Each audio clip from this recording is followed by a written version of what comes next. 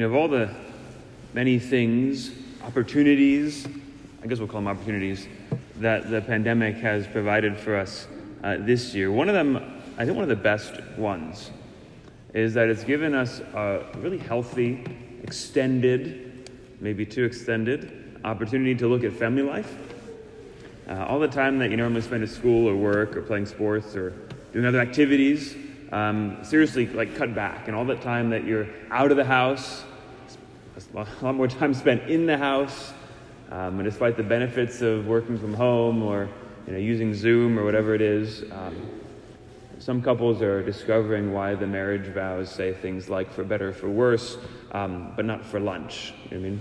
So, the sense that we all need a little bit of space every now and again when it comes to life at home.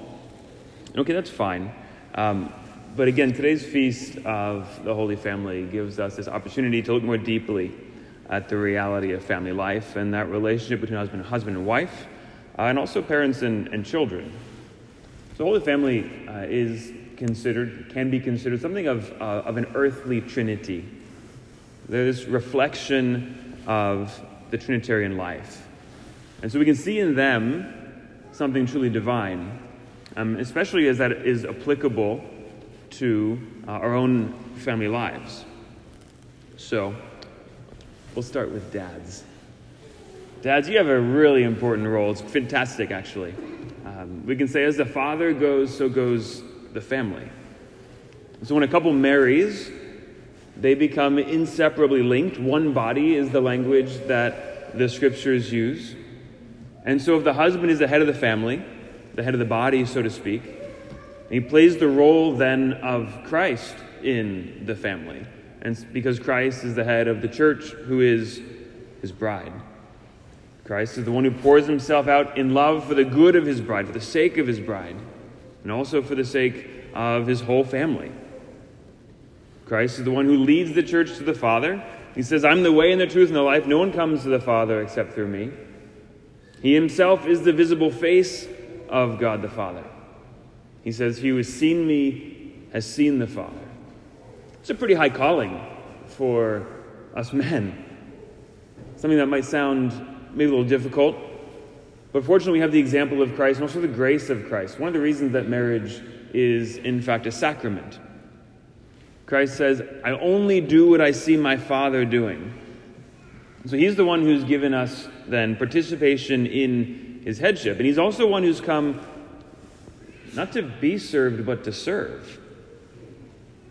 And so he's given, then, husbands and fathers a particular role and also particular gifts, precisely so that you can use them in the service of your family. Your families need your leadership. They need your guidance, and they need your example. And they need all those things to be authentically Christ-like. And so to that end, it's important that you know not only Christ's mercy and his forgiveness and his presence, we also have to be committed to his standards. If I go through all of them, it's going to be a much longer homily than it needs to be today. But I'll encourage you to read and meditate on the Sermon on the Mount. Gospel of Matthew chapters 5, 6, and 7. We have St. Joseph in the Holy Family as our model, especially this year as Pope Francis has dedicated the entire year to him, to St. Joseph. He's a man of few words. Well, actually none in the Gospels if you read through. But he's a man of prompt and decisive action. When he discovers the will of God, he wastes no time in carrying it out. So where does that leave moms? I have to proceed with caution here. It's a lot of reasons. First one, I'm not a woman. But let's be honest. Ladies, you are absolutely and so full of God's beauty and grace and goodness that if I'm not careful, I'm not going to do you justice. And I really mean that. You see, a man has no right to marry a woman. It's a great privilege. We know that when we consider who God has made you to be, we know why Adam exclaimed from the depths of his being, "This one at last is bone of my bones and flesh of my flesh." See, as daughters of God, you're princesses with royal dignity. So there's a reason that men tremble in your presence. It's something that's really important, I think, for women to hear and also to know. So when a woman marries a man, it's because she's chosen to place trust in him. She found him worthy of her trust on some level, and sufficiently trustworthy to safeguard the dignity that she's been given by God. Something about a woman that men will never be able to fully understand. And John Paul II called it the feminine genius. All we can do on some level is remain in a certain wonder and awe, and giving thanks to God for the glory of his creation, and striving to live up to the trust that you have placed in us. And so when St. Paul says that wives are supposed to be subordinate to their husbands, he's not encouraging at all any kind of chauvinism or domination or things along those lines. Those are things that, I don't have to tell you, have made the lives of countless women miserable throughout the ages. Something that women rightly shudder when they recognize and experience. St. Paul is reminding us, and he's reminding you ladies, of the trust that you placed in your husbands. It's an essential part of the relationship. And so men are called to respond to that trust. There's so many ways that you can do it, but physically, by taking care of just all the daily life, things of daily life, working and stuff around the house, the honey-do list, whatever that is. Okay, that's the easiest one for us, by the way, just doing things. You tell guys to do something, great, we can do it and get it done. But we also have to respond in an emotional way, right? Listening, understanding, communication, those kinds of things. We have to respond in a spiritual way by growing together in your relationship with God. So it's good to recall that if God places anybody in any kind of authority or any kind of position of power, it's never for a selfish kind of a reason. It's always given for the sake of the other, for the sake of the ones we're supposed to be serving. So in this case, it's for the sake of the family. All good things given to us by God are for that reason. Any power or possession that anyone in the world possesses, again, it's not for this selfish purpose. It's for the sake of gift, to be placed at the service of the gospel. So privileges, as it were, that God gives to us, that we receive because of our state in life, where we happen to be. All of that is for the sake of the other. So here, certainly, the Holy Family offers to us the model of Our Lady. She's the sinless one, completely sinless from the moment of her conception, who places herself under the authority and the protection of St. Joseph, even though he himself was imperfect. And so the trust that she has for him, it's an extension of her trust in God, because it was God who gave St. Joseph to her. It was God who had and has care for all of each, even the smallest details of her life.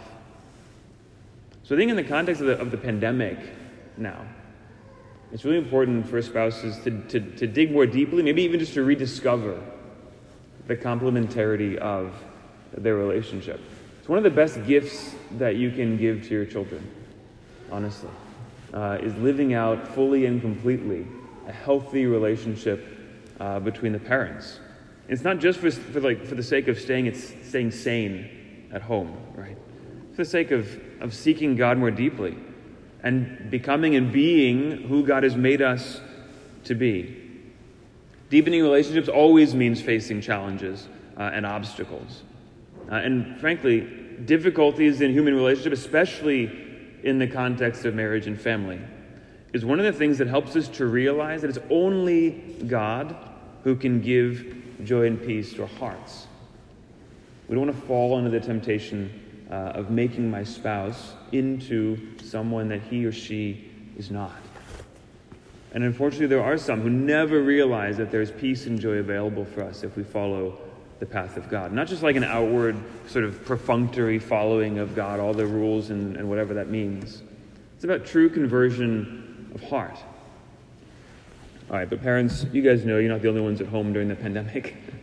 You got some kids there too. These are the ones that you brought into the world because you desired to share your life and love with them. It's a total gift of generosity. It's the whole reason that you wanted them to exist, not for you, but for them.